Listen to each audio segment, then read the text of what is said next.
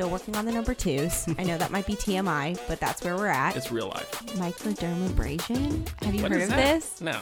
Okay, sharing germs. Oh, for and sure. especially in like this day and age, I'm not about that life. So This guy. She's gonna. I love you, boo, and I know you're gonna be like, you never dropped this, but And watch- specifically trash TV. exactly. Yeah, like the Bravo. Like Yeah. hit me with the Bravo. Like this, like the audience will come to learn. I am a huge nerd. I mean, Yes, we do it for the gram all the time. for the gram.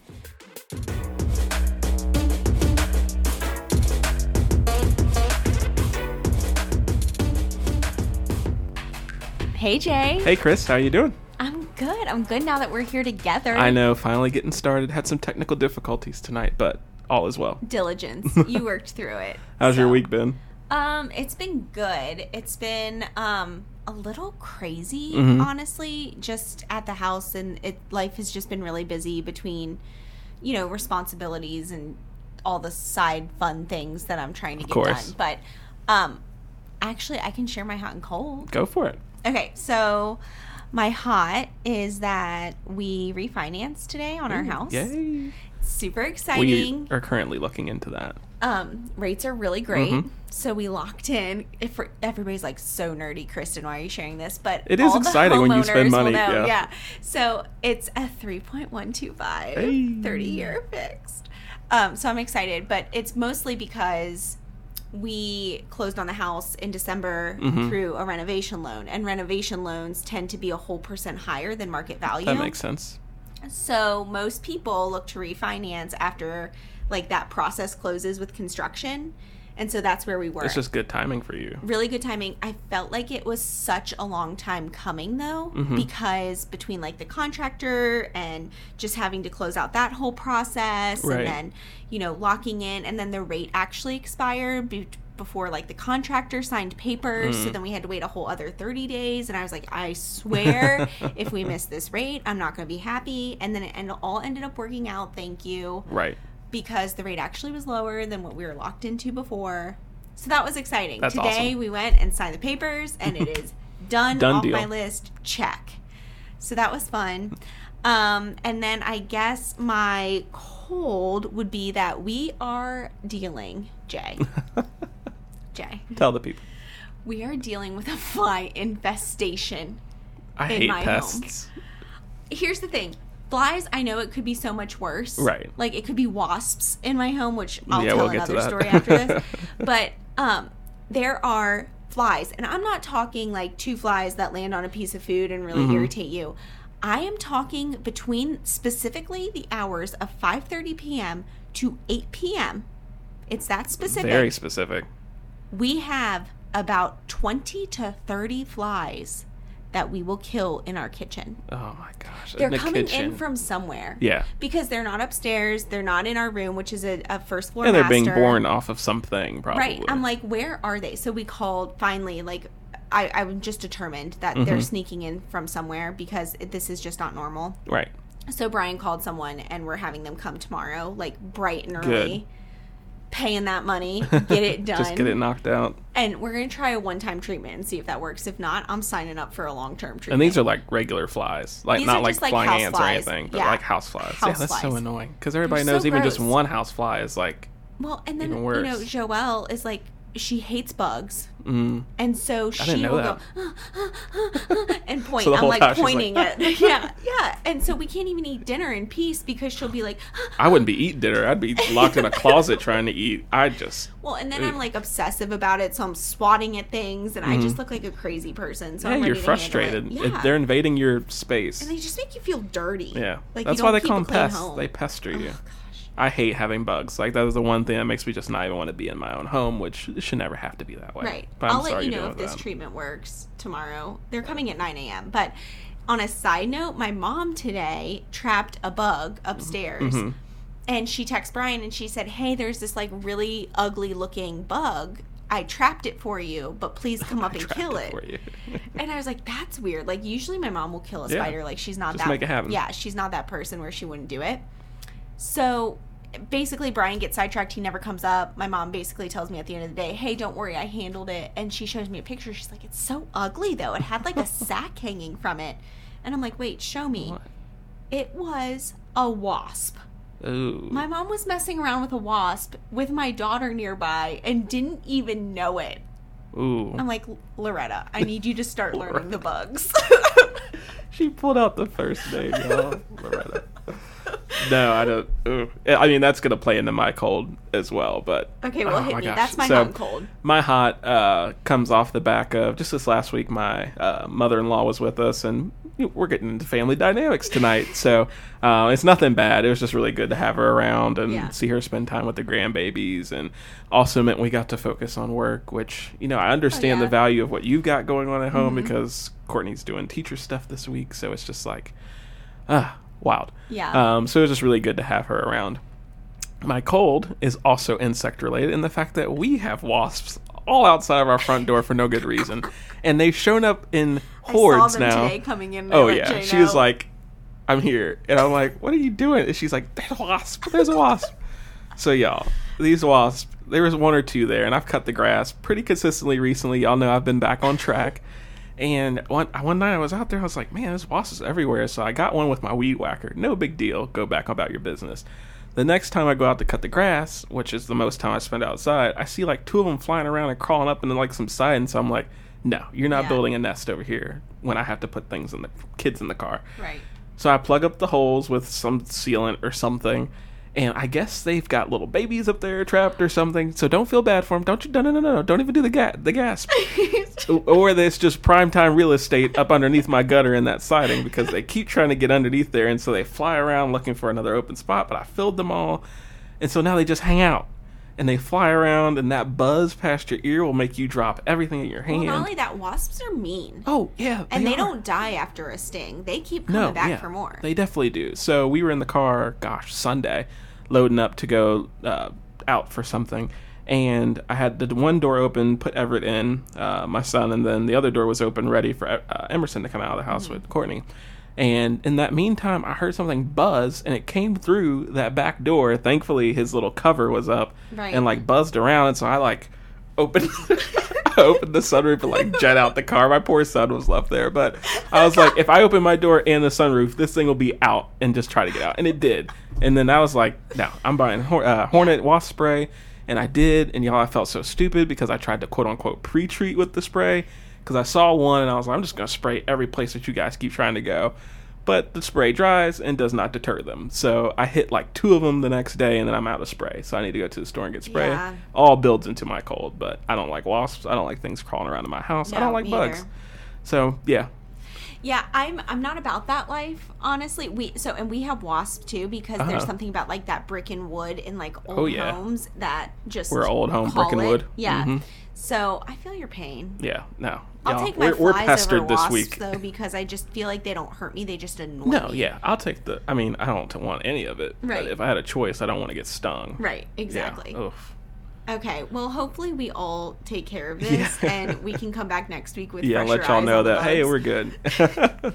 It worked out. Right. But this week, I kind of alluded to it, and if you guys are listening, you know that this week we're talking about family dynamics. What are our family's dynamics, both our immediate families that we've just recently in recent history created, or our families with our siblings and our parents, or our in-laws. So seeing how those things play into our lives and how they played into making us and what our families are like today versus maybe when we were younger. So if y'all are ready to sip on it, we're going to talk about what we're drinking today. I'm ready. So what are you drinking? I mean, it's my go-to. I feel like I'm so boring these days, but it's a Diet Coke with vanilla pumps. Y'all, she's just committed. I like the consistency. Thanks. I am. Because then I could get really consistent. excited when it is something different. And it's not like every week, oh, I got to get excited because she's got a Frankenstein drink. I'll bring something fresh next week. Okay, How about that? fair. Okay. Fair. I am drinking something new. I usually don't drink Mountain Dew, but it was on sale at Walmart. And it is Mountain Dew Frostbite, and it's got a shark on it. I guess that's for Shark Week. So, or it was for Shark Week. So it's very blueberry-ish. I'll give you guys the pop. Yeah. Oh, that was good. That is a good one. So, yeah, it's like really light blue and probably really bad for you, but we're going to drink it anyway. I really wanted to do Shark Week. Ooh, ha, ha. I know it's Shark Bait. Don't Shark at Bait, me. hoo bop, badoo. We're Finding Nemo fans. Yeah. So, let's get into it. We'll take a look at who our families are, really the background. And you guys have known this if you've been consistently listening, but maybe it'll put some things into more specific perspective. So first, we're going to go over who makes up our family, and get to how we got to today. So Kristen, if you want to start off with your immediate family. Yeah, so I mean, my immediate family unit, it's so funny because when I say that, I still go back to childhood and want to talk about my parents. Mm-hmm. My family is my husband and my daughter immediately. Right. And I think we all know at this point, my husband and I have been married, for over 5 years now. My daughter is a toddler, so she just turned 2 actually. So that's my immediate family. We live in a single family home in suburbs, 5 minutes, if that, from downtown Cincinnati. It's a pretty nice community, good schools. That's my family unit as it stands today. But my natural instinct is to talk about my family unit as I grew up. Good transition. Well, I mean, it is. Yeah. It's just how I think. But I actually grew up in a home, again, in the suburbs, east side of Columbus, with my mom and dad, who were married and are still married, a younger brother who is about 4.5 years younger than me, and then my grandparents who lived immediately around the corner. And I say that, and it's literally, guys, physically 5 houses away. So we couldn't see their backyard, but I was there in a minute, So it was really nice. I always like to say that my grandma kind of respected boundaries without even having to be told about them. I never felt like my grandma just popped in. She was very hands-on in the sense of it was a village that I think really helped raise my brother and I, meaning my grandma and grandpa played a huge role because my parents were both working parents and were very career-oriented, and I loved seeing that from them. But because of that, childcare becomes a thing, and how are you going to navigate schedules? And my grandparents really stepped up from a very young age to say, we're here to help. So my grandma actually watched me until I was about 2, maybe 3 full time. And then my mom put me into some daycare. And then when my brother came along, she did the same thing for him for a little period of time. And then he went into daycare as well. But growing up, I would always go over to their house in the morning for breakfast. I would come back after school. I remember my grandpa taking me to a lot of activities, dropping me off at kindergarten. I mean, they played a huge role in my everyday life. So, I know I say it all the time, but I really feel like they shaped me as well, obviously, as my parents. But they, it's just different seeing an older generation and being so close to that older generation, I think, too. So I guess in a nutshell, that was my family dynamic. I'm sure there's so much more that we'll unpack later, but what about you? For now, I'll go through my immediate family. So it's myself and Courtney, my wife, and you guys know that we're been married for just a little bit over 2 years, and we have some young ones, less than a year old, twins, which is just still wild to think about.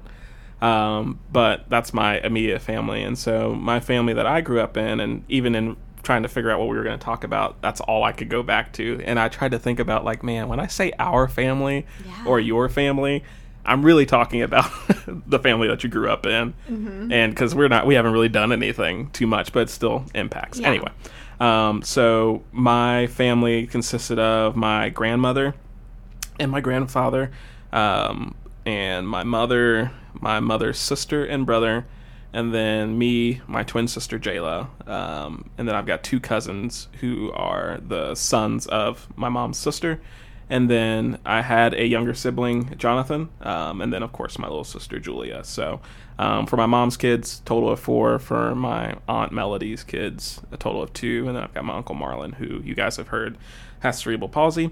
And then I've also got my great aunt, so my grandmother's sister, who is essentially been just like a regular aunt, because the age differences weren't they were big, but it wasn't she's married and comes over to see us. No, I remember her going to prom, and we were younger and watching her go to prom. My aunt was really my great aunt, and it took me the longest time to realize that it's not just Aunt Tootsie, it's great Aunt Tootsie, but we just call her Aunt Tootsie. Yeah. Love her to death. That's pretty much what made up that life. Were you all in the same home? So at different times, yes. So early on when we were younger, and we'll get more into this at different times. We all occupied the same home, but then obviously after my grandfather passed away, there was one less person there, people coming and going between my mom and my mom's sister.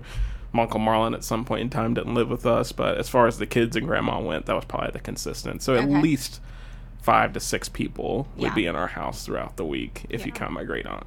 But she didn't live with us. She lives by herself. Like when I hear that, it just feels like such a bigger family dynamic just because of all the connection points there. I would honestly say that I grew up in what I consider a very small family. And I say that, and I know that maybe it's not as small as I picture it, but I've always pictured my direct family unit as my mom, my dad, my brother, and my grandparents on my mom's side, my mom's parents. I had grandparents on my dad's side who actually lived in the same city that we lived. I didn't know that. Yeah. I would say, though, that I wasn't as close to them. I mean, I think it's honestly pretty valid to say that. However, I don't really know why. I mean, I have some assumptions. You know, my dad was very independent from a very young age. Right. He went off to the Navy when he was 17, 18, and was expected to, fend for himself at that age. I don't know if there was necessarily a nurturing father figure dynamic, which is really interesting because my dad is very nurturing. Mm-hmm. Yeah, he's not a cold, militaristic kind of guy. No, he is. And I feel like that's probably how he was raised. I think now my grandma on that side, I think, was very loving to him. And his dad traveled throughout the week when he was growing up. His brother was 7 years older than him. So there was a big age difference there. I think it's about 7. So, when I was young, I felt like I was around my uncle on that side and my cousins a lot because we were all in that same city. Mm-hmm. But I think just as life happened, things just shifted. And I don't necessarily know why. I mean, I have really good memories with especially my girl cousins growing up. And then I feel like by time like 7 and 8 hit, something just happened, I think, maybe with their family that they were dealing with where this distance grew between us. I'm lucky in the sense that I feel a little bit reconnected with them now that I'm older. Yeah, but which is typically a thing with cousins and stuff. Yeah, but I would say it's not how it used to be. And I know, my dad struggles probably with that too. Because, again, my dad is very nurturing. He's very loving. And I don't know if he necessarily always felt like he got that growing up. And some of these are assumptions, some I know. And so I would say, for me, my dad probably feels really close to my grandparents too, my mom's parents. Mm-hmm. And I think he feels like he's a son to them as well. I mean, they've been married, right, a long time, over 35 years. So I feel like that naturally probably happens. But, my dad steps in like he is a son for them. Right. He takes care of them. He grocery shops with and for them. So in that way, I feel like I've always pictured my family unit very small. Mm-hmm. My mom also has a sister, but she lives in North Carolina. Gotcha. And I felt like she never was necessarily playing a role where she honestly really wanted to be overly involved. So again, like there is more family, but I don't. Yeah, not the same connection, right? Yeah, it's hard, right? No, and it's interesting because as you were talking about like your dad's dynamic and the grandparents there, I've noticed just as the son-in-law and now the kid married to the kid that provides the only grandchildren, that the relationship through the female, I guess, their female's parents in the relationship is typically the strongest between like grandparents and down, or my in-laws the same way. At least with me specifically. That a lot too, yeah. And I think it has, and I'm no expert here. We claim that regularly, but I think it has a lot to do with like how we, as guys have to court and build the relationship, and we're not always doing the pursuing, but we're actively most times coming into someone else's situation. So getting to know the parents is typically a big step if you are that kind of person who has respect and want to ask the bride's father for permission to marry your daughter. Brian's parents. Right. Like, you're not asking his mom and dad. So like stuff like that just makes it seem right way. Like I notice it now, even just in like the short existence that my kids have been alive, that my wife has a fine relationship with my sister and my mother and stuff, although she swore that she was afraid of her early on in our relationship. I think she figured it out. But I know that I definitely have a strong relationship with her parents, tenfold, like 100%. Like, we could go out, we can go do whatever, like, we talk and have conversations pretty candidly. Like, I don't know if it's just, like, also who I am, and I see that a lot within the people that I know, but typically it's, you know, the wife's parents that has the strong relationship. Yeah. Out of the two that are married, and then also with the grandkids, too. You probably notice it's just it's just something that's different. Yeah, and I also, like, going back to that grandparent dynamic that I touched on, you know, with my grandparents on my dad's side, there were 3 kids before my parents had me, and being the oldest. So, like, my uncle had 3 kids before I even came along. But I always kind of felt like they were the favorite.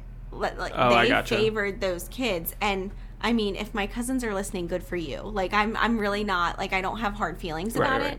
But it took me a minute to kind of, like, process that as a kid, because I felt it. I felt it at a young age. And that, you know, is something now that I know has shaped me. And just, you know, who I consider a close relationship, what that looks like to me. Right. But, you know, I do have good memories with them as a kid. I just felt like there was this separation, both from that side of the family in general. Like, I remember my grandpa would come by and, like, want to take me to Jolly Pirates, like, at the corner. It's an amazing donut place. Yeah. I told you about it when you came into town. Yeah, we went. Yeah, that's right. So, you know, like, he would take me there and, like, have fun outings. I remember, like, my grandma would want to hang out at the house longer and, like, not want to leave. But it just was not that same warmness that I got from my grandparents on my mom's side. No, that makes sense. And to preface, my grandmother that I lived with was my mom's mom. So here it keeps going. Yeah. But as we talk more about our families and, like, what we come from, did you always feel like you saw, like, strong relationships within your family? Yes, I would say that I did. Especially my parents. I always felt like my parents were a unit. And I still use that terminology with Brian and me. I like to think that we're a unit. So I definitely saw a strong marriage there. I remember this story when I was little. I was probably about 7, and it was the first time I saw divorce play out at school. And I have this very vivid memory, Jay. It's so weird, but my parents were arguing, and, you know, when you're a kid, you make it so much bigger than it is. Oh, yeah. So, like, I remember them, like, yelling. I doubt they were yelling, but I remember that they were, like, kind of, like, picking at each other in the kitchen. And I ran to my room, and I was sitting on my Little Mermaid comforter in the corner next to my armoire. And I, like, curled up, and I was crying, and I heard my mom looking for me. And she was, like, yelling my name, but I wasn't responding because I wanted them to come find me. And I was crying in the corner, and I said, I don't want you guys to get divorced. And I remember my mom saying, oh, honey, you don't have to worry about that. We're stuck together. And it was, like, almost like this reassuring, like, oh, that's never going to happen. Like, they're not going to let that happen. So I felt like I always knew my parents, you know, were real in the sense that, you know, no relationship is perfect. And I felt like they were really good at showing that, but also showing that you move on, you love each other, and you're still together, and you have a family. My grandparents the same way. I honestly can say I've only seen them go back and forth at each other maybe one time. Wow. I know, and I was around them a lot. So, and I remember it because it was over a map, a darn map. And like a physical map. Yeah, and I remember my grandma throwing a paper map at my grandpa, and he, like, walked out of the garage, and he's like, we're just going to give her a minute. And, like, he kept walking. But I always felt like I never questioned that relationship either, you know? No reasons for doubt to come up out of that. Yeah, so I think, you know, in most part, now I will say there's, like, some extended family that I've probably touched on before where I don't know if I necessarily felt that same thing. I mean, there was divorce definitely in some of my uncles and aunt, like, relationships, but... and I would say my grandparents, I always felt like my grandma on my mom's side was definitely the ruler of the home. She was the neck that turned the head. Like, she would probably make my grandpa feel like he had a say, but ultimately Renee's making that decision. I would say my grandparents on my dad's side felt a little male domineering, and not in always the most positive way.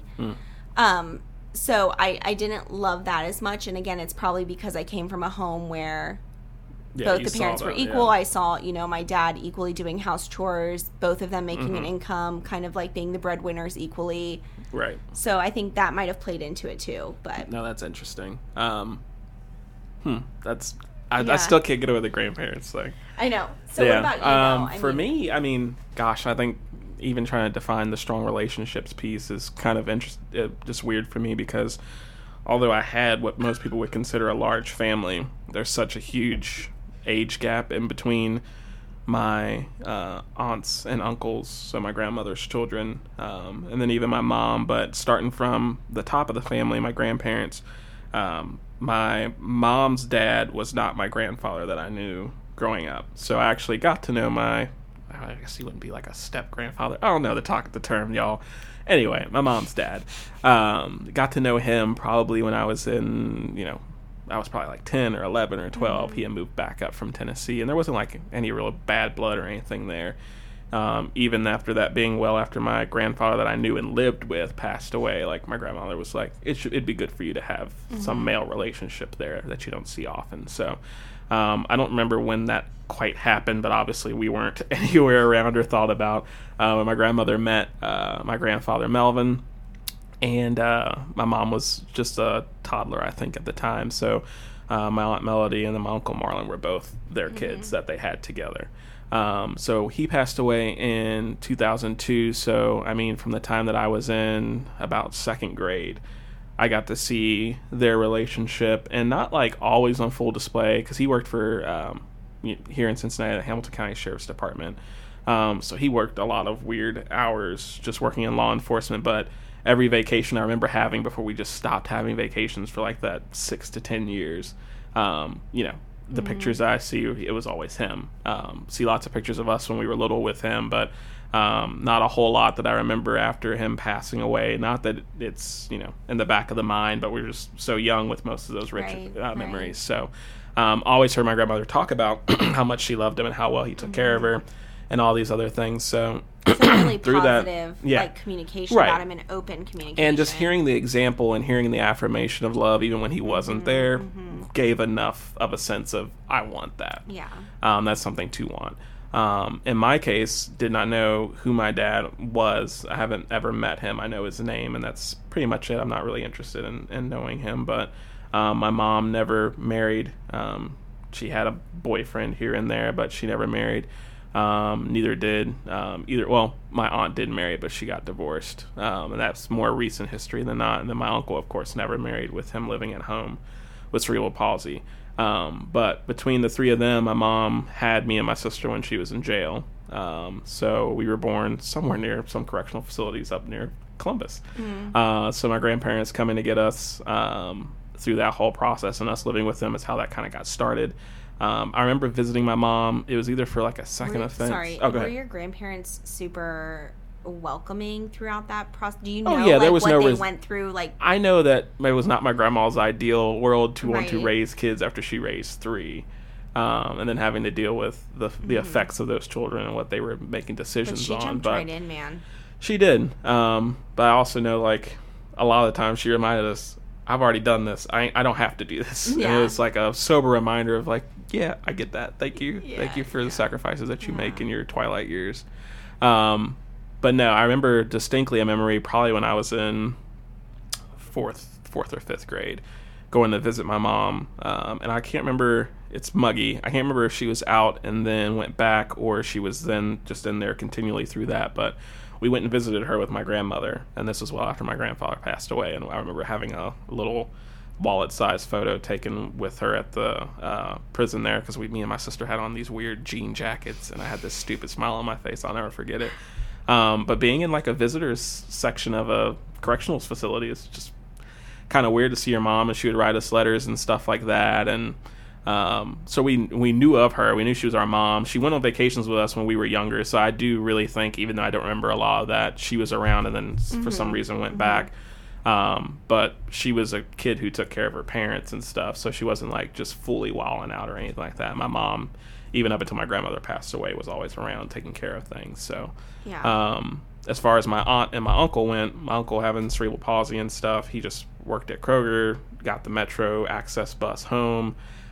He he was pretty well aware of things that he could do and couldn't do. He was physically limited, but he wasn't challenged in any decision making or anything like that. He liked clothes. He liked going to these parties and balls and stuff that my grandparents would go to with their there's a whole world there, y'all, that I could get into. Yeah. I just have to take a whole episode to talk about. But he liked going to those things and stuff like that. But he had met a girl through when he was a bagger at Kroger, who showed interest in him, and I'm sure she took advantage of a situation, essentially. So it got to the point where, again, well after my grandfather had passed away, he decided he wanted to move out and move with her, and she was taking his money, picking him up from work, all this other stuff, when he usually rode that access bus home, or we picked him up. He had gotten fired, I think, from one Kroger, but was able to work at a different one, and she messed that up there, and we didn't see him for I think maybe 2 years. Wow. Yeah, it was crazy. He would call randomly, or they would drive by for something, but he was in terrible health. Skin and bones, all the clothes that he had, he didn't have any more. He had lost his job with Kroger. I mean, she really just took advantage of him, and she had kids and stuff, and just not a good living situation. And I remember his caseworker and stuff getting involved because she just tried to get him to change his name on stuff. I'm sure she took advantage of him from a loans perspective or something. Not that he made a lot of money, but compared to what she had, probably not a lot. And then my Aunt Melody, she's the youngest of my grandmother's children, and probably the closest in age to me and my sister. So again, we remember seeing her go to her high school prom, and she went to the School of Creative and Performing Arts at cool. downtown Cincinnati. So she was big into music and plays and stuff like that. So I remember us going to a costume store in Sharonville with my grandmother with some of her friends to help them pick stuff out for some big thing that they were doing at the Aronoff and all this other kind of stuff. So it's funny what sticks out. It really does. It really does. So we got the older sister vibe out of her, and she was the one who typically watched us a lot of the time, but then she also got into some trouble where she spent some time away. And then having my oldest younger cousin, who they're just brothers to me at this point, younger brothers. His dad, they had him, and then she left, and then my grandmother ended up keeping him, and then she met another guy, had a different kid, and this was right after my mom lost my younger brother Jonathan, who passed away. And then he came on the scene, and she was gone again. So grandma was taking care of 4 kids now, and then my mom went back again for something else, and during that time is when she had my youngest sister, Julia. Julia was also born in a correctional facility, and during that time, she had complications in birth. She had C-sections with all of her kids up to Julia, and for whatever reason, they did not grant her the option to have a C-section and forced a vaginal birth, and she was trapped in the birth canal and ended up having bleeding on the brain. So that caused a lot of physical and cognitive issues for her. She had a lot of health problems. While my mom was still away, I remember it was pretty much just my grandma. Of course, her sister would come around and help with things, but my grandma, me, and Jayla, Jurian and Julius, my 2 cousins. And then one day it's your mom had a baby, and we went and got that baby, and then it was this is Julia. And then I can't remember if she had something and we went to an emergency room at Children's, or paramedics came, but she was having trouble breathing, and then all these issues started to arise, finding out what had happened during the birthing process. So she spent a good chunk of her first year and a half in Children's Hospital, in a NICU. So pretty much grandma was at the hospital then. She would drop us off to school, come pick us up from school. We would spend most of the afternoon and evening at Children's Hospital until she got moved out of the NICU, or whatever the most intensive care place is down there. But I got really comfortable with playing Spyro and some other things on that Nintendo 64 at the hospital, because they brought a game card around for family members and stuff. So, but Jay, with all of this, there's so many moving parts to I this. know, it's a lot. And how did you process it, though, at that age? Oh my gosh, it was... I don't know if I always processed it right away, because everything was always kind of rolling, but again, growing up fast, because then it wasn't just... we come home and do our homework, but now it's making sure the preschooler did his taken care of and doing his stuff. I mean, they were both, I think Jurian and Julius are maybe 3 years apart between them. So one wasn't in school and with grandma most of the time. The other one was in kindergarten and then first grade. So helping take care of them so she could focus on stuff with the hospital and all in all, there's a revolving door between my aunts and uncles coming back in, not in a negative way. They, they wised up and got right about things, but all in all, to answer the question of strong relationships, there was so much that came and went and came and went. There was never a good opportunity to see that on display anywhere outside of my grandmother. Yeah. Even my aunt, my great aunt, she was divorced, I think, when we were like really, really young. So she's always been single from what I've seen. She's had love interest here and there, but even do you think then, that shaped your view on like marriage and relationships, or do you think like because of that you wanted something different, or do you think it was really like your involvement with the church, I know, shaped you a lot too? Yeah, I think it's a fair part of all of it. I never felt like there was a point where I knew that I desperately wanted normal family life, because we didn't really have normal family life. Like, we did not have game nights, and I mean, we had family that came over for like Christmas dinner and Thanksgiving dinner, but once people ate, we've all just kind of like went our separate ways in the house. There was no like games had or group family time. I spent a lot of time with my grandmother just like watching movies and stuff, but I got really hooked on the true big family feel, like the active big family feel, through my best friend's family, also through church. So my best friend's the pastor's kid, and he's the youngest of 7. So his brothers and sisters that are older than him had already had kids, and I think one of them at this point has 8. And it's just like a truly big family, and I saw all of them through church and things like that, and spending time with him, I just kind of got adopted into the family, so to speak. So seeing their get-togethers around Thanksgiving, and I go to the family Christmas that happens at his older brother's house every year, and on and on and on down the line, made me crave that. So it got to the point where they would celebrate at the basement of the church, because it was the biggest place to have them, and the church is 5 houses down from my house. So after a while, it got to the point where Thanksgiving, my family always ate early and then just relaxed throughout the evening, never did anything, maybe played Pokino or something like that, but it was short-lived before people were sleeping. That turkey so coma. Literally about 6 o'clock, knowing that they ate around regular dinner time, I would go down there, have like my second Thanksgiving dinner, and they're playing like board games and all this other stuff. So like those kind of things help shape what I wanted, not just activity-wise, but not having to deal with some of the drama, not having to deal with some of the back and forth. There's just a lot of things that stick out about early life that I know definitely helped shape some things, but also made sense for the context in which what I had to go through. Yeah, and I think, too, something that I always wonder is, you have a relationship with your mother. I mean, like, I have seen that, you know, play out, especially, like, just in the time that I've known you. But, and maybe this is an assumption, you can correct me if I'm wrong, but that had to be a process to get there. Yeah. Like, that had to be a building. I do remember, I guess it's when she came back home before my younger sister Julia was born. She had gotten to, she obviously knew my younger cousins at that point. Well, my one younger cousin. And she really clung to him, just him being younger and stuff. And I remember her coming home. I don't know if we were just at the house with my great aunt until she got back, while my grandmother went and picked her up or whatever. But it was the first time seeing her since like that picture and all that other stuff. And I remember her like hugging him and seeing him and all this other stuff. And I remember going to my grandmother's room, throwing myself on that bed and like crying, because I was like, your actual kid's here. And like, I mean, I just, I'm emotional, don't understand. I took it way too personal than I ever should have.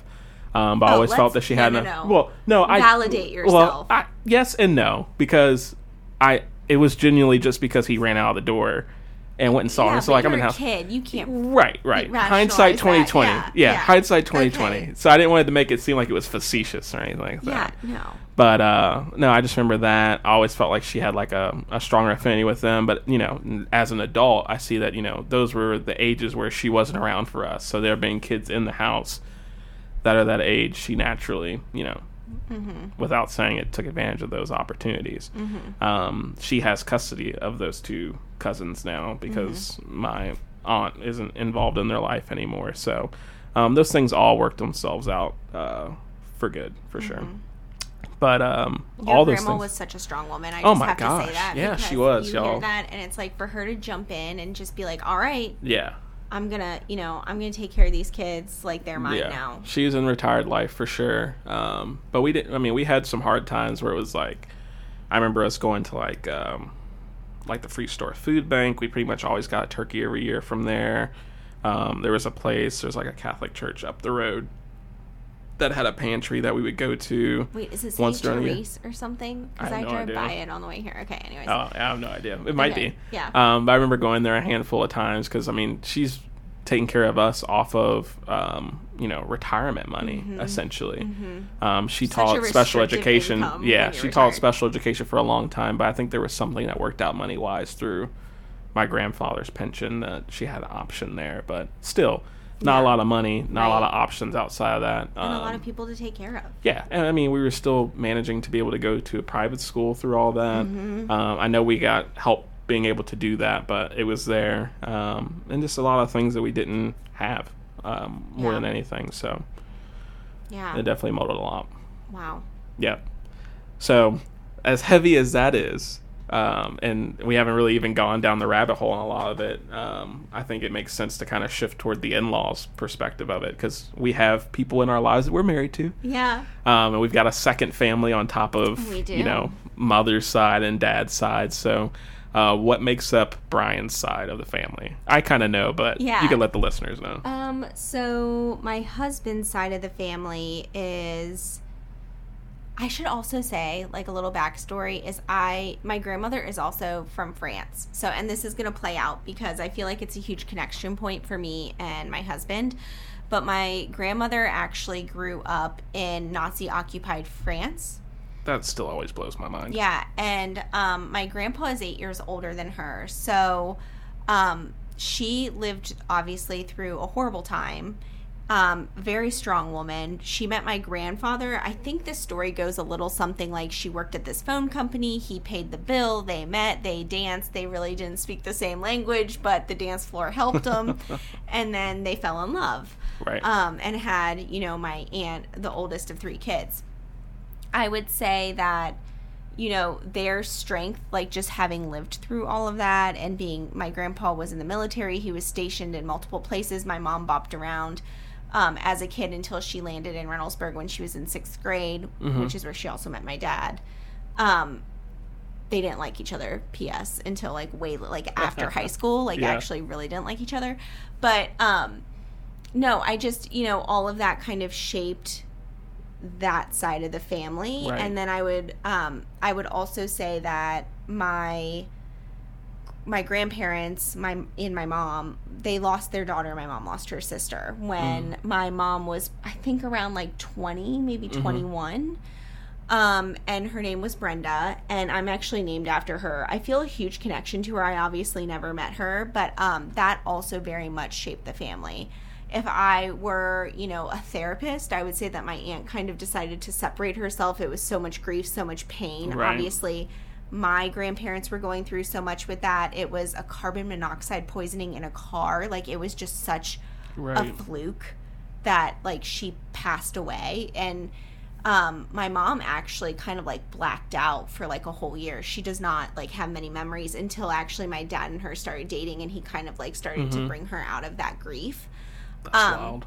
But I think a lot of that kind of shaped how my parents raised me. There was expectations. My to this day, my mom does not like people driving at night because I think it's because her sister passed at night in a car. So I was brought up in a very strict household. There Right. were expectations that I was held to.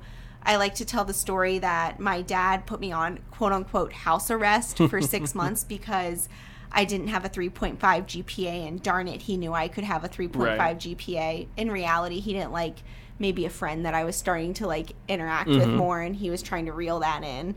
He should have just told me, though, because I would have respected it. No, but that was kind of, I was not allowed to be out even as a senior really past 10. Right. It was where are you? You should be home. At the time, I thought it was really unreasonable. I kind of get it now that I'm an adult and able to see it from a bigger picture perspective. What good is really happening after an 11 o'clock on a Saturday for a high schooler? So anyways, I just felt that was important to share because I still feel that very much shapes how I operate and how I think and just how a lot of those dynamics have played out. And quite frankly, why I feel so connected to a lot of the things that my grandparents have gone through. So anyways, I'm named after Brenda. I have her middle name, so I feel very connected to that. I say she's my guardian angel, but Anywho. So, back to the European thing, my husband's family, his grandparents, I guess, were from Italy. Mm-hmm. So, my father-in-law was actually born from 2 Italian parents in Canada.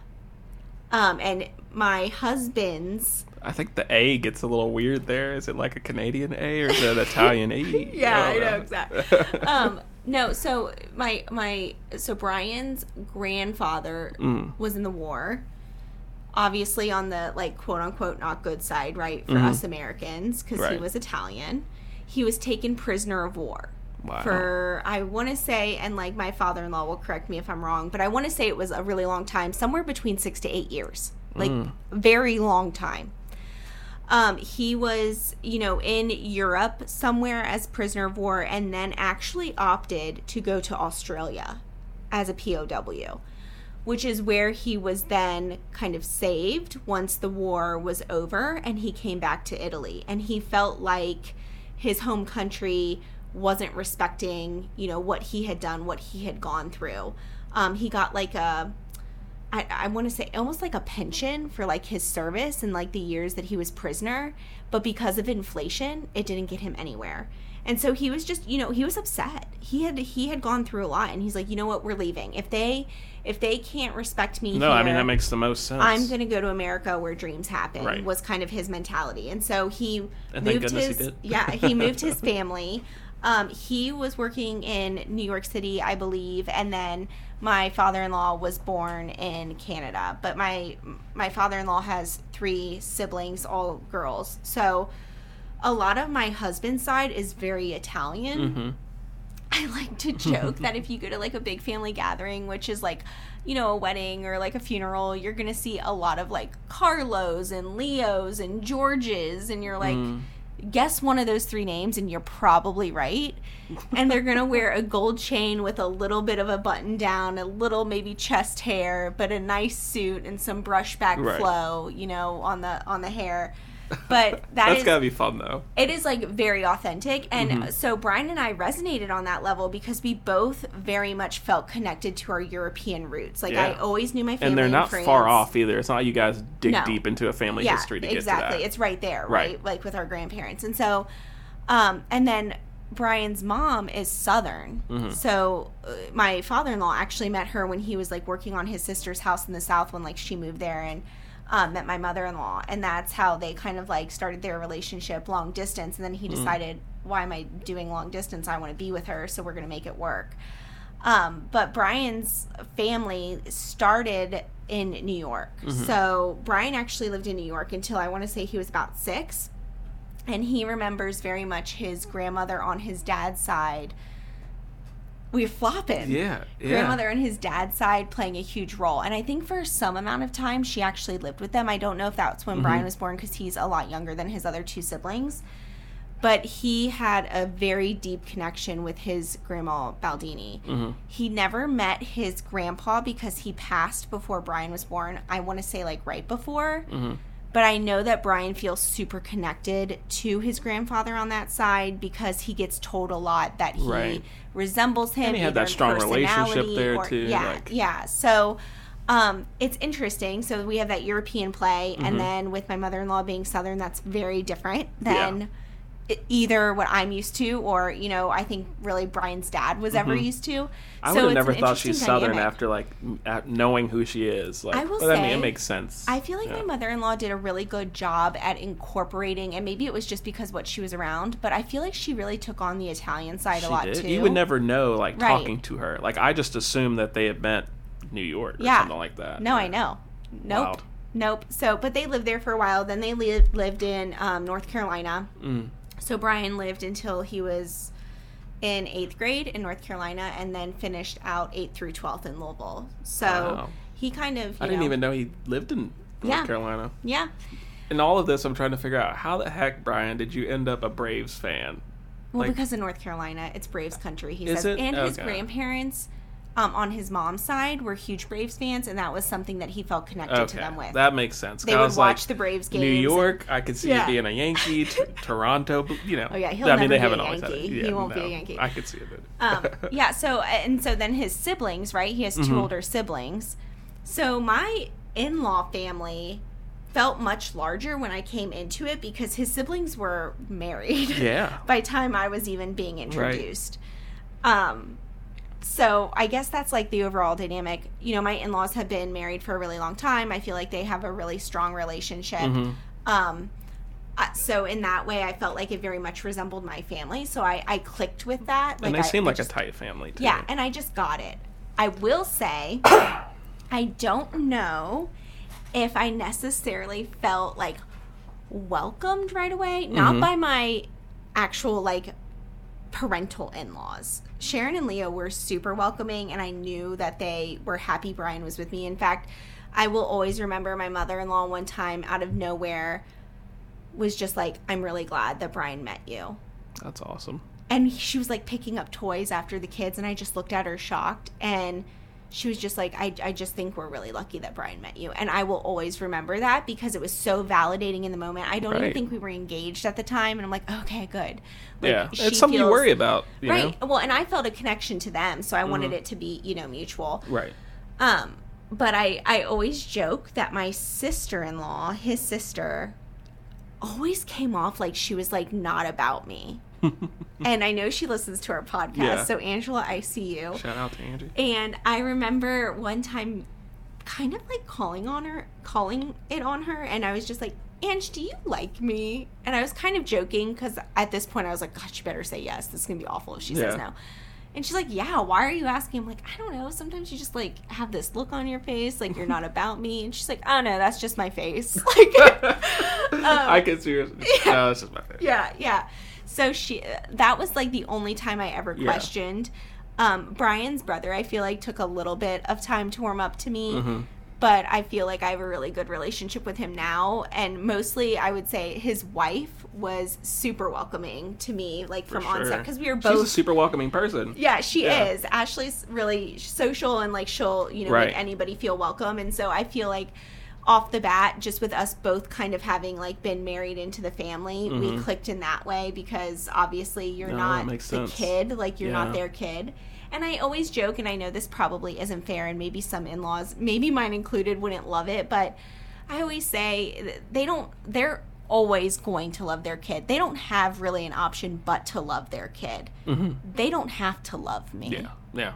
At the end of the day, it's really a choice for them to love me. And I feel like I'm lucky enough that I do feel that love. Adopting a child if the relationship is really there, which we've thankfully both been able to experience. Yeah. What about you and your in-laws, though? So, like your in-laws, no, I'm just kidding. Mine are not hailing from anywhere else, but they good come old from Sweden. Yeah, good old Kentucky. But no, they are Southern as all get out. At some point, I believe that they probably never left the county. No, I'm just kidding. I love my in-laws. But Courtney grew up... yeah, go ahead. I was going to say, Courtney makes that joke, though. So Courtney grew up in southeastern Kentucky. So if you don't know where that is, there's a little place called Moorhead where there is a university. And it is the biggest town near her town. Her town, the first time I visited it, was like literally one stoplight because I think the year prior they had like a tornado come through it. So it went from small to even smaller, but got new buildings in it, but it's still pretty small. Like the biggest building, I think, is a bank. I don't even know, but hey, it's literally middle of nowhere, y'all. I got down there, and at the time we were dating, I think I had, it was either Metro PCS or T-Mobile, one of the two. But it switched to like an AT&T network because I got so far down there. Like, it was just bad. But no, her family consists of her mom and her dad, who have a pretty great relationship. They've been together for, I think, 46 years, the week prior to us recording this. So it's been a long time. And she's got three siblings. Her oldest sister, Christy, who's close to 40. Her and her twin brother are both very young compared to her older siblings. Her next oldest sibling is Josh, who you met tonight. And Josh is in his 30s. I think you guys might be the same age. And then, of course, her twin brother, Jared. Jared. Sound so old, and then you're like, and you're probably You're the same probably age as him. old, too. No, I'm just kidding. But she's got the closest relationship, I would say, to Josh. Christy and Jared both stick around home. Haven't ever really... I mean, Jared left for, like, college and stuff, but decided that wasn't his game, so he's just at home kind of like Christy is, and they help out with their mom. So I came into the family at an interesting time just through dating Courtney, and the fact that her mom, I think one of my earliest experiences meeting them was, well, no, it wasn't this. The biggest moment I remember in meeting them was her mom having breast cancer. So we went and visited during her biggest procedure in that. And, they were all just very appreciative of me coming, offering to drive her, because I guess, Courtney's a bad driver. She's not a bad driver. She just never knows where she is. But, no, it was just coming in during that hardship was interesting, but also them still being welcoming. I did not have a firm relationship with really any of her siblings until maybe 2 or 3 years after we dated. We've been together for almost 8 years now, so... but you guys have to keep in mind, we met at NKU, so she was away from home majority of the time. The first time I met her family was like over a holiday. And let me tell y'all, so you talk about thinking you might not fit into this family. My wife is white. I was going to say, in can we the call South. that out? Yeah, in the South. And I mean, if you want to call Kentucky South, but... But I think it does feel south country. Around like Moorhead. They all act south, so it's definitely dense country down there. And I remember at the time, Courtney was an RA, and I remember we drove down together. She drove her car because my car was a piece of crap. And I was like, 1, we ain't going to break down in the middle of nowhere where there's no cell service. And 2, we're just not going to take my car because it just looks victim. So in that whole ride down, she's sitting there talking to me. She's like, hey, just so you know, and I'm just like, okay, gotta meet the parents. I got this. I like parents. Parents typically like me. All my friends' parents like me. Like, I've never met a parent that didn't like me. Right. And she's like, I think my dad might be a closet racist. And I was like, whoa, what? No. And I'm sitting there in the passenger seat, y'all, and I kid you not, this is well before. So not funny. This is well before Get Out ever came out. And I tell people, I was like, I've created the premise for that movie, and someone was watching that day. But I swore I was not going to make it out of there. And I'm thinking, I'm going through all this stuff in my head, like, we might have to break up. Like, I'm supposed to be sleeping there. Yeah. Like, it's not just like, hey, I met you, and we can leave and be like, we can avoid this. Before we got in the car? I was like, we can't avoid this. This is Thanksgiving, and I am surrounded by your family, and we're going to be meeting your mom and dad the first night there. So we get there, we come in. I mean, they already had seen pictures and stuff of me, so it wasn't like any secret to them. They weren't surprised. Yeah, good. And her dad usually drives in on the weekends because he works in Louisville all throughout the week versus because they wouldn't pay for his gas, but they'll pay for a hotel for him to stay there. Weird. Her parents are older anyway, so the driving back and forth for him wouldn't be good, but he works on big... I always say like Komatsu type of machinery, like the big giant trucks and stuff that do construction work. He's a mechanic for those things. Okay. And he's already there when we get there. Her mom's sitting there. I'll never forget this moment because he's flicking through the channels and they had a big sectional in their living room.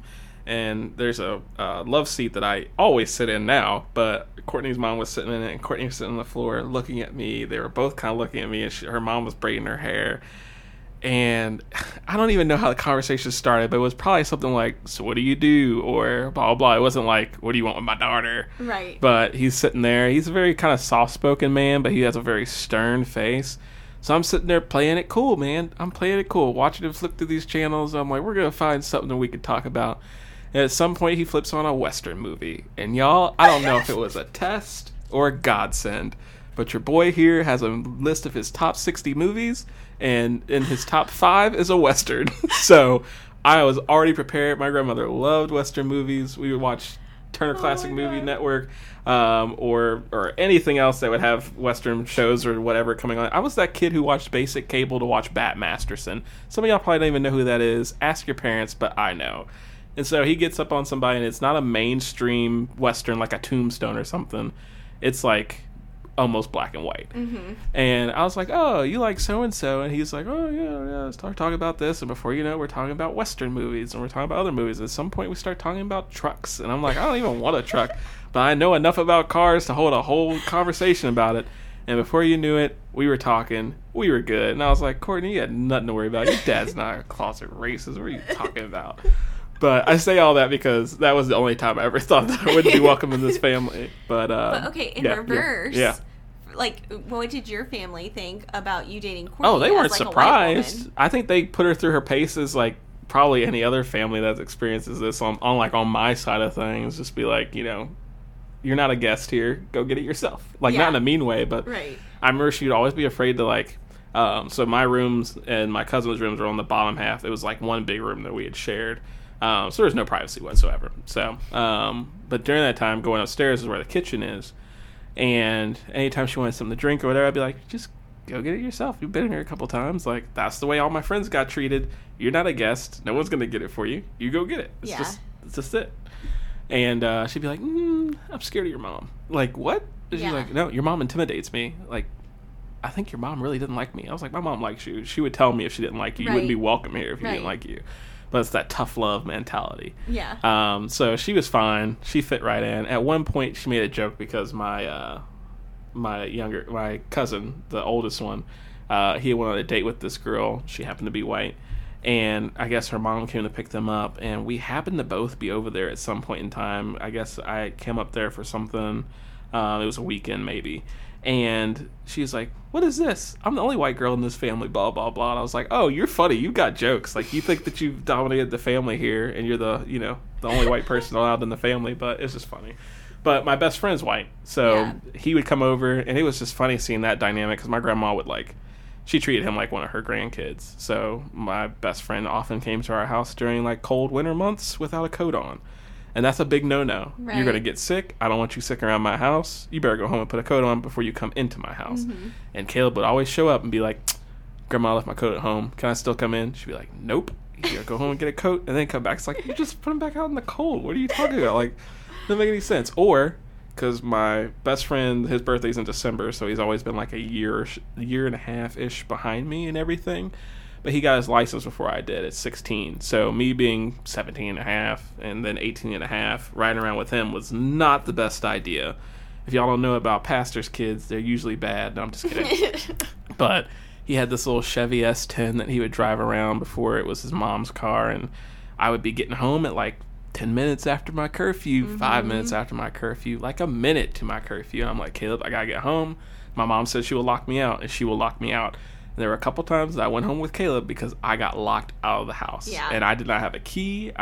My mom changed the code on the garage at some point. She was dedicated to it. Oh, yeah. Because it was like, once we had the garage code thing, I just come into the garage. But then she would lock the door that goes into the house to the garage. So I would just be in the garage sitting there until like 2 a.m. And she'd open up the door and be like, where you been? I've been sitting in the garage for 2.5 hours. But no, it was just because I was thinking about your curfew story, but Caleb got me in so much trouble with that. I'd be like, Caleb, I have to be home. You're driving. We're 10 minutes from my house. Let's go, buddy. Now, were you guys were the first to have kids on both of your sides? Yes. Okay, so that's interesting too, because I know for me, so I came into the quote unquote family not when we were married, but when we started dating. There was already a kid. My nephew, right, was one. He was actually turning one. I remember this when Brian and I were like kind of like confirmed dating. Right.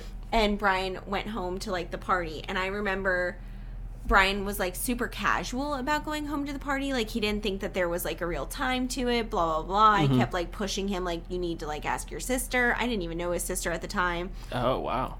He actually showed up when the party was ending. So like your girl was right. Like he should have found out the time. But I remember, and this is just a nod again to my sister-in-law and, like, why I was, like, she was a hard nut for me to crack. I was very involved. Like, they lived in Indianapolis because for a while, like, just with, like, their med school doctor program, I'm going to misspeak to it because I don't know the details, but they were there for something, maybe residency. Right. I think it was residency, maybe. Okay. But that's when they had my nephew.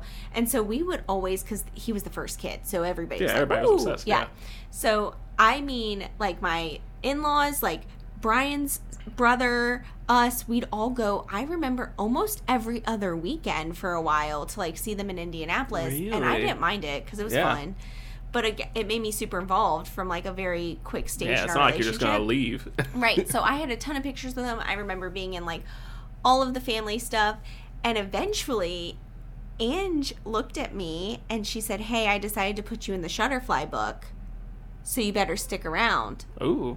But if you don't, I'll just use a Sharpie and put an X over your face. That's cold. And I was like... Savage. A part of her was serious, Yeah. though. I was like, she's not playing. Yeah. Like, she will mark my face out. If Oh, my gosh. this Can you imagine? Who is that, Mom? Yeah. We don't talk about her. But I remember, like, being like, at least I turned a corner. Like, at least I Yeah. made it into a printed Shutterfly book. Exactly. But- and you were told about it. Yeah. It wasn't just like, oh, there's a picture of you in here. And I like, should probably clarify, this didn't last for years. Like, it was maybe, like, a year max that Brian and I were together where I was like, I think she likes me, but I don't know.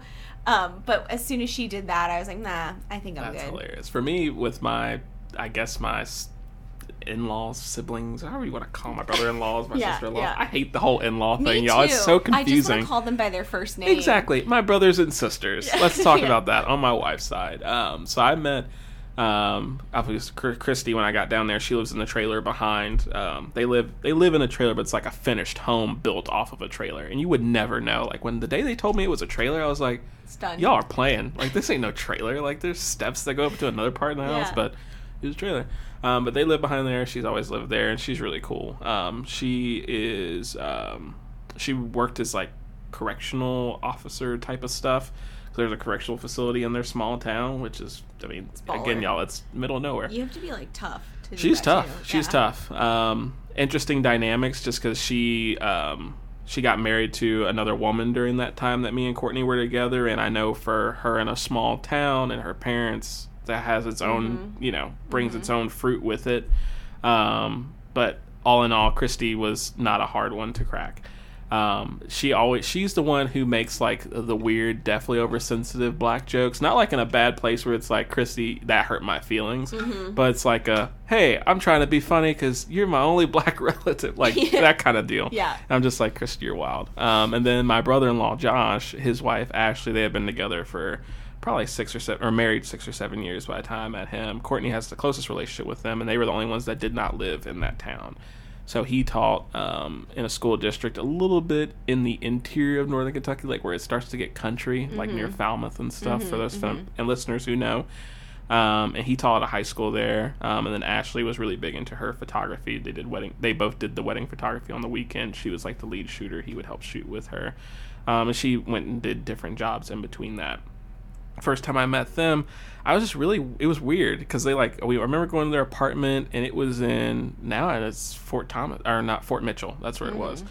And it's by the skyline, if anyone's familiar with that area. And I was just like, man, I didn't know they lived this close. Why have we never hung out with them? And we finally went there, and they had, like, all these board games. And when I tell y'all they had all these board games, they have shelves. Oh, like, when they had the Rook in OTR, for our listeners who are from around here, it was like close competition. That place was fun. Oh yeah, like board games everywhere. And so there was board games that I'd never heard of that I started playing. I got really big into board games and stuff like that. I don't like cards at all, but I could play a good board game. And I'm very competitive, so I can be a sourpuss if I lose. But we met them that night. It was really good hanging out with them. And then after that, I think the next time we really hung out was during like an escape room. And then we eventually got to the point where they are probably the closest ones that we're to with them. Like, they recently moved to North Carolina. Now they're moving back for Josh to take his teaching position at a really, like, smart kid school. And we lived with them for, like, 6 months after we got married while we shopped for a house. Like, they don't have any kids or anything like that, obviously, because we had the first ones. But they were just really cool and helpful in us getting up off the ground. So obviously, I don't have any siblings older than me. I'm the oldest of the twin. Yeah. So it's just me that's the oldest. So I didn't have anything that was like that, where someone was like just a few paces ahead of us in life to where they could tell us, oh, this is what you should do, this is what you shouldn't do. We have disposable income, so we could take you guys out to dinner, or we can hang out, or whatever. So it was just really cool to have that. And I know if I didn't have that, our relationship would probably look a little bit different. And I also think Courtney wouldn't have stayed up here because, again, her summers, pretty much every summer since she was every summer she was in college, she stayed up here. Yeah. At some point, it was with her brother and sister-in-law when she wasn't working as an orientation leader, because she was an orientation leader like the summer of her freshman year after she had went through her freshman year, so I guess as a sophomore. And then after that, she worked at a place called Camp Joy pretty much for 3 summers straight, and I never had to deal with the long-distance piece, which I really thought I was going to have to, because she was a diehard. I'm going back to a small town. I'm going to teach in Pineville, Kentucky, because they have a great math program. And I'm like, no, I'm not going to do that. We had some hard conversations around that, y'all. Just because she's like, I hate the city. I hate Ohio. I'll never live in Ohio. And guess what? So do you feel like because of that, though, you have, like, for me, I feel like I have a really good relationship with, you know, my sister-in-laws. I say sister, you know. Yeah. You know. Yeah. One married the actual sibling. Yes. Whatever. They're 2 women. But I feel like I can confide in them now. Like, I have a relationship where even if, like, Brian is not around, or, like, you know, I could always don't have to call talk them. through. Right. Yeah. I feel like I could always call them and just be like, hey, this is what I'm going through. Like, what do you think? Or, you know, I'm struggling with, like, this part of, like, momming. Like, what did you do? I feel like I very much have that relationship now. And I feel not everybody has that.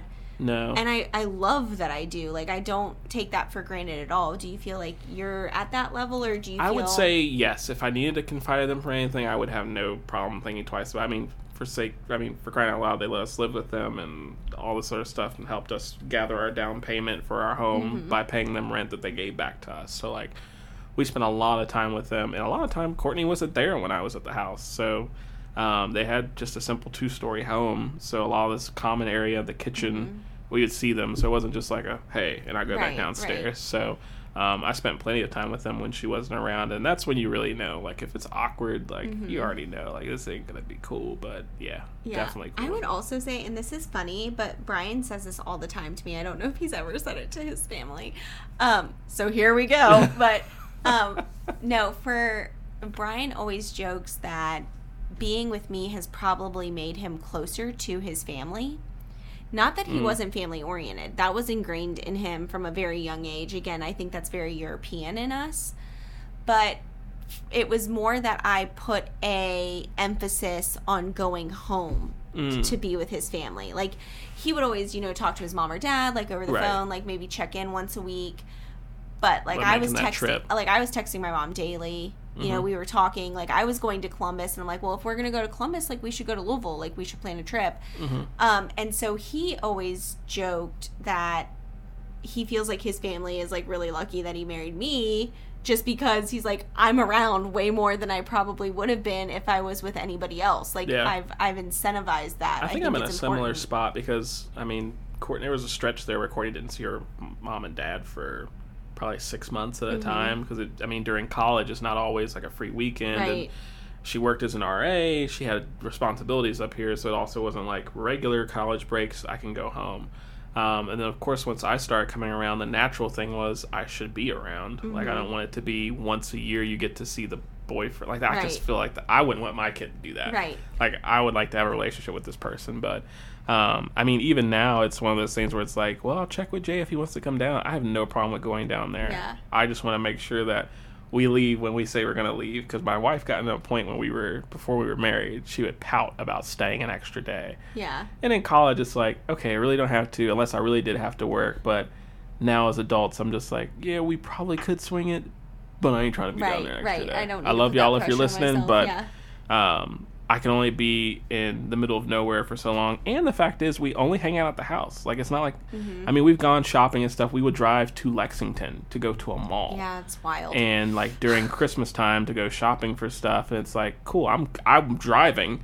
I will make the drive to Lexington with your mom and you in the back seat. And her dad went with us a couple times. But it's just like, yep, I'll drive the truck, we'll go there, we'll do the walk around the mall thing, and we've been here for 3 or 4 hours, and we go back, and the rest of the time we're down here, we're just hanging out at the house, because there just isn't things to do in a small town. Especially when COVID hits, y'all, like, you just in all the time. So I'm sure she probably had her worries that I wouldn't want to be down there, because it really would be boring to anyone else.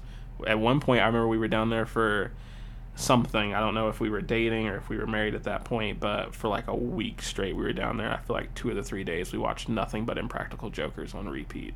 Yeah, and you're like okay. Yeah. Thank goodness you have Wi-Fi. No, I totally get that. I think, too, in-laws are just a different dynamic in the sense of it's a whole different family function. And I say this knowing now that I have a good relationship, just for our listeners, with my in-laws. I still stand by it's a different dynamic.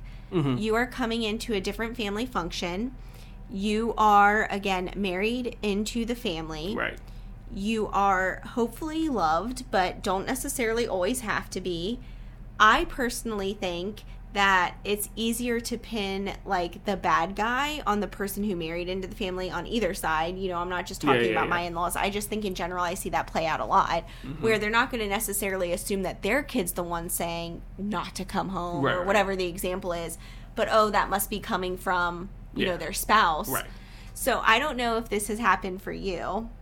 I can speak to my own experience, but have you ever, like, had a hard conversation with your in-laws? Like, have you ever had to, like, lay down, like, some foundation? Because I know, like, my mom obviously lives with us to watch Joelle right now. I mean, not really. I mean, we've had plenty of, I guess you could say, deep conversations. Like, there are things that they know about me. I don't think that there's much that they don't.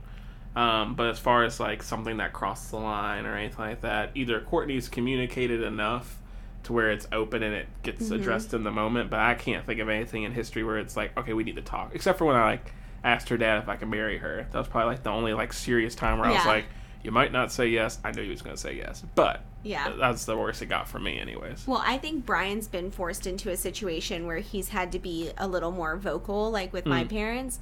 I feel like, again, we're lucky in the sense that my parents don't necessarily push those boundaries because they probably just naturally know what they are for us, or, like, things that we want to handle as parents and don't necessarily want grandparents talking about, things like that.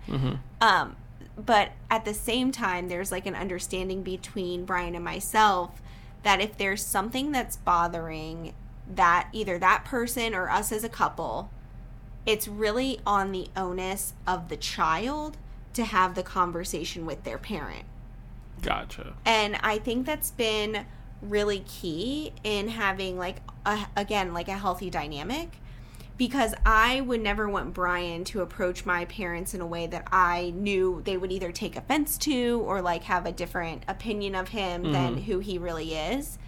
They're not going to do that with me because they know who I am. Right. No matter what, you get the benefit of the doubt. Right. No matter what that relationship is with your son-in-law or your mother-in-law or whatever, there's always, it's just different because you're not their blood child. No, that makes sense. And so the same token goes, with Brian's parents. Like, I feel like if Brian feels strongly about something, I'll be like, that's fine, but you're going to share that. Like, I'm not going to be the one to share that with your parents. Like, you're going to need to share that with your parents. So that's also been key, I think, for us, and just, like, making sure to always maintain a super healthy relationship with, our parents and our in-laws is just, again, like, being super open about who's going to handle that conversation if it's something that makes sense. And I totally forgot of something while you were talking there. It wasn't me that's had to have a hard conversation. It was actually Courtney, and it was a little bit different because it wasn't, like, directly to my mom or anything. But before I state that, I've got mad love for my in-laws, and I count myself really fortunate to have the in-laws that I have, because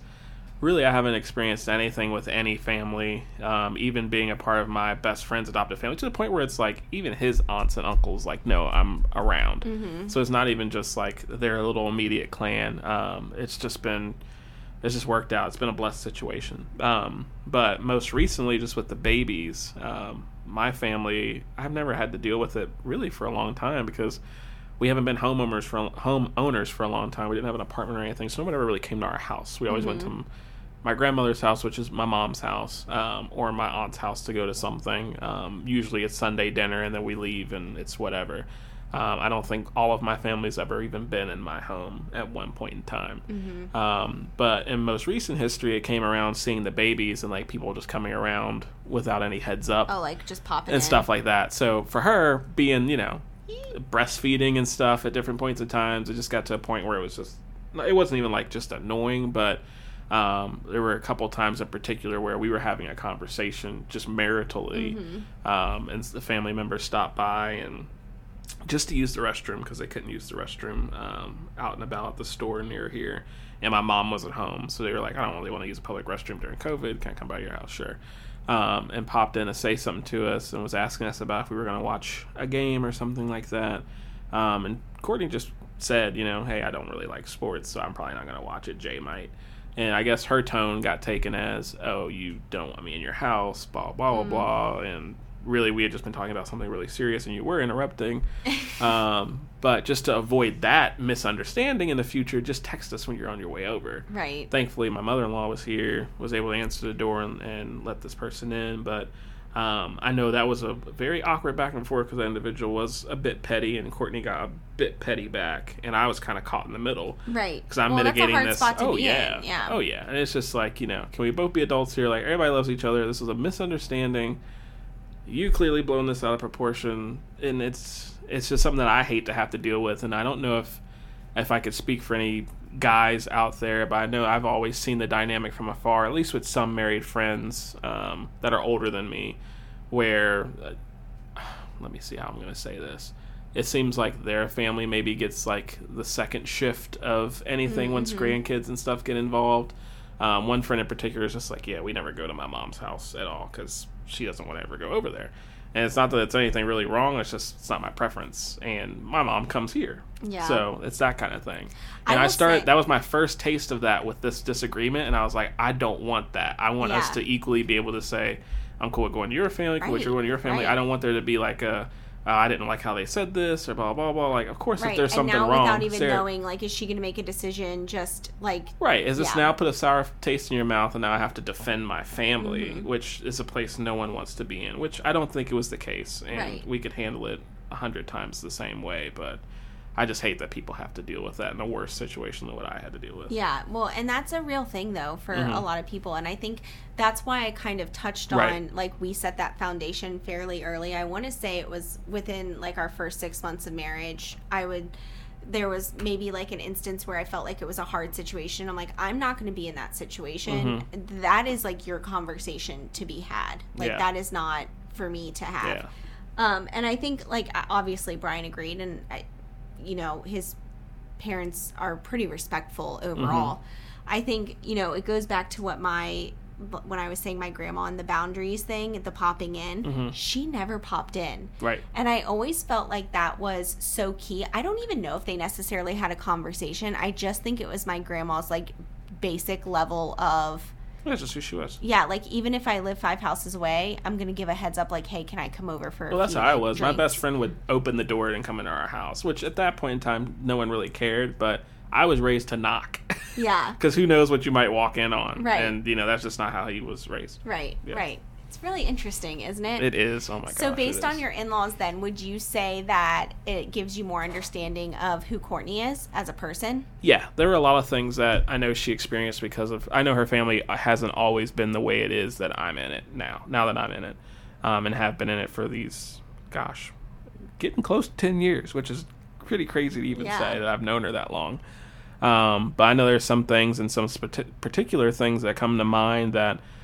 just had to deal with her family dynamics, whether it was like someone lost their cool, someone maybe drinking too much or whatever, and it made just not want to be at home or whatever like that. And I know that was hard to deal with because it made her not want to go home. And I know how much she missed home. So for something to not make you want to go home and you miss home already, it's just a very conflicting place to be. And I felt for her so much during our college years with that because I did get to go home to my family. I did get to see my friends and stuff. And I mean, even when we were broken up and we kind of touched on this, how I didn't want to be her friend anymore, a lot of those things played into even talking to her again. Because it was like, you are genuinely up here by yourself, aside from friends that you know in college. And I mean, her brother and sister-in-law were up here, but it's not like they hung out all the time. And, they both had their own lives.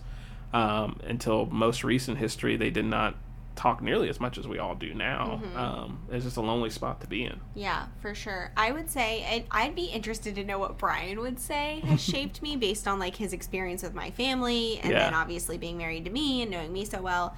When I look at Brian, I think there's definitely things in particular that I know his family is played a huge role in. I touched on the European thing. I think that really is like encompassing of both of our family cultures overall. But I would say, like, from his mom, like, there's really an emphasis on spending family time together. Mm-hmm. Like, she sees a lot of value in having everybody in the same place and, like, hosting people. Right. And I think that's really special. Like, I don't know if anybody would That's how step Courtney's up, mom is. like, in that same way as she does. Mm-hmm. And so, you know, there's a lot of power behind that and just, like, getting everybody together and making it important. Yeah. And sometimes, you know, if it's hard to say no to her because of that, because you're like, well, she really wants everybody here. Like, who am I to... She's taking care of it to make it happen. Yeah, and, like, who am I to say no? Like, maybe we just drive the hour and 45 and we make it work. You know what I mean? So, like, in that way, like, that family-oriented piece, I think, is super important and shaped Bri. I would also say the way, like, he handles conflict, which we touched on in a couple episodes back, is definitely indicative, I think, more initially of, like, how his mom probably handled the conflict. I think she, according to Brian, right, would maybe, like, shut down or something and just, like, kind of want to, like, process it by herself, like, go a little bit silent. Brian actually used to do that a lot with me. And so I think that was just, like, what he was used to. Yeah. Not necessarily a bad thing, just, you know, how he, how it was. He grew up. But I think when it comes to, like, his dad, I think he gets a lot of his, like, work ethic from Leo, my father-in-law. I feel like Brian just really takes a lot of pride in being able to do things around the house and has a lot of special memories of doing that with his dad. And, of course, like, you know, at the time we all are like, oh, this is silly. Like, why do I have to help out on a Saturday in the garage? But now it's super important to him, and he feels like that family time is really important. Like, his family used to have Saturday cleans. So, like, everybody had a job. You had to clean the house because you live here, you clean it. Yeah. And so Brian wants to emulate that. Like, he wants to have us have, like, Saturday cleans. Like, before you do anything, you help clean the house. Wow. And it's, like, age appropriate, right? Like, he remembers emptying a lot of trash, like, maybe dusting. But it was, like, a thing. But now it's a fond memory because it's everybody was together and you just, like, were chipping in as a team. So I would say, like, I definitely see a lot of my father-in-law in my husband.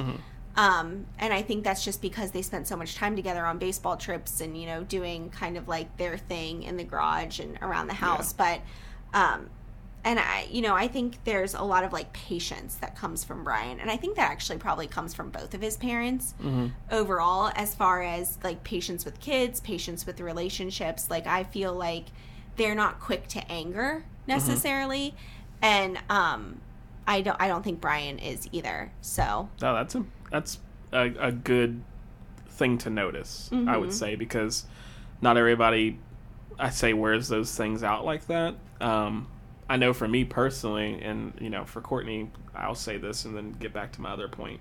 I know she values family in a different way because of the relationship that she has with her family, but she also values time with family as, like, we may not have this time forever. I know a lot of the things about when we were going to get married, or when she wanted to be married by, when she wanted to have kids by, all these things were predicated on, my parents are much older, like, not far behind where your grandmother would have been in age, which is not something you always think about. They have a 40-year-old daughter. So time with them to have grandkids and stuff is a little bit different than my mom, who isn't quite as close to that in age, but still older. So that was an interesting dynamic always, and I know the distance also hurts. Like, she's, you know, she knows for a fact that she doesn't want to ever live more than 3 hours away from home, because if anything were to happen, I'm already, you know, behind the 8 ball, but I want to be able to get there within a day. You lose on that, like, day-to-day connection. Like, no matter how connected you are to your family, I can speak for myself, even the fact that I don't live in the same city, even though they're with me so much, still feels different, right? Like, you can't really replicate that. I think the same token is along the lines of what you were saying. My grandparents are much older than a lot of grandparents that I knew growing up. And so it's so morbid, but I always lived with the reality of time with them should not be taken for granted.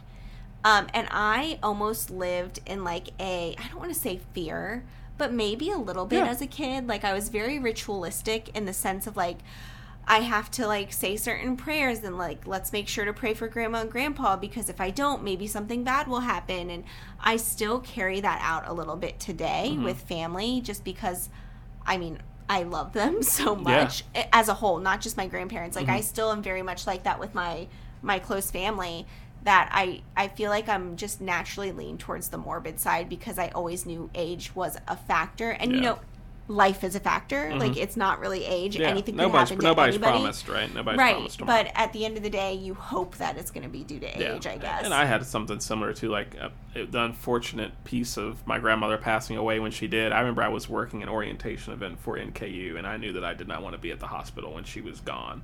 I went and saw her, I think 2 days prior to that, or the day before that, before she, like, actually passed away. And I just remember her having, like, tubes and stuff all in her, and she tried to talk to me, but she wasn't able to.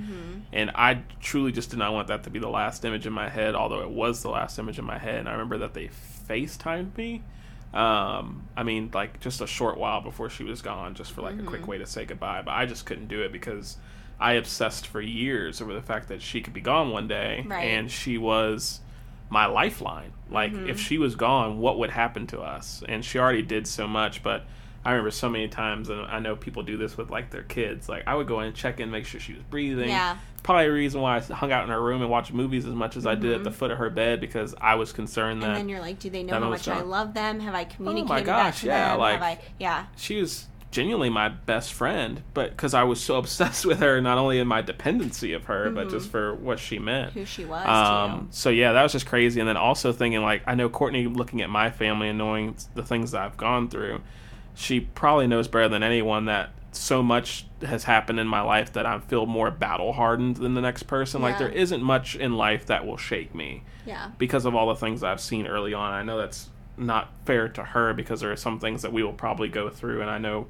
one of them will at some point be, like, the passing of her parents is something that will probably be really hard for her. And having already lost 3 or 4 people in my life, in my immediate family early on, I deal with grief in a very different way when it comes to, like, an immediate loved one than she ever will. And I'm sure she'll listen to this episode, but I do dread the day that occurs because I want to make sure that I approach and go through that experience with her in the best way possible. But I know oftentimes in any situation I usually don't. That's probably why I'm so even keeled, because I'm like, it ain't as bad as honestly, this is not the worst that I've been through. You know what the worst thing for me is I'm almost, like, too empathetic, and I have a story that you're making me think of. So when Brian lost his grandma, he was obviously very upset. We actually found out when we were on vacation with my grandparents and my parents in Myrtle Beach. And he got the call, and we were in the room, and obviously we were really emotional and really upset. And I was mostly emotional because I couldn't fix anything for Brian, so I was just, like, sitting in that emotion with him. There's nothing worse than a loved one that you, like, care for so much being in pain and you can't fix it. And so we have, you know, that kind of, like, coping. And then we go to the funeral with all the Carlos and Georges and, you know, whatever. And it was actually a really nice celebration of his grandma's life. I mean, the food was phenomenal. My sugar count was way too high after all the carbs. There's comfort in all that, right? Yeah, but, like, the family, it felt like a true celebration. Like, I met a lot of his family, like, from New York. People traveled in from, like, Canada and really, like, across just to, like, celebrate his grandma.